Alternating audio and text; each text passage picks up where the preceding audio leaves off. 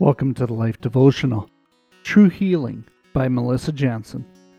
When Jesus saw him lying there and knew that he had been in that condition now a long time, he said to him, "Do you want to be healed?" The sick man answered him, "Sir, I have no one to put me in the pool when the water is stirred, but while I am coming, another steps down before me." Jesus said to him, "Rise, take up your bed and walk." John 5:6-8. Do you have a need for healing? Perhaps it's a physical diagnosis, like the sick man in this passage. Perhaps it's a constant anxiety and drama, or grief from a loss that you still carry in your heart. Even if you're not personally in need of deliverance, you probably know someone close to you who is. As you think about yourself or the person in need, ask yourself this: do I really want to be well? Do they? Has this condition been hanging around for months or even decades like a familiar cloak? Is there some reason that I'm resisting becoming well?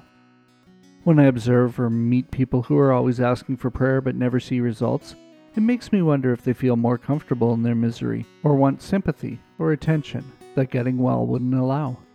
Such was not the case with the man who sat near the pool at Bethesda day after day, year after year. He waited for help while others took their turn.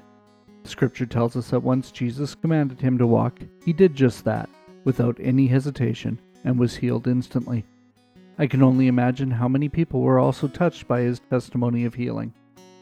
Wouldn't it be a blessing if we all trusted God, the ultimate physician and counselor, with our lives? Wouldn't we be blessed by watching others surrender their pain without reluctance? Like the man by the pool, we must just be willing and obedient as he lifts us out of our pit. A prayer for today. Lord Jesus, forgive me if I've been resistant to your loving hand of healing. Help me and help others to be like the willing man at the pool who answered you and was delivered. I know that it's your plan for me to be well in body, mind, and spirit. Amen. Go deeper.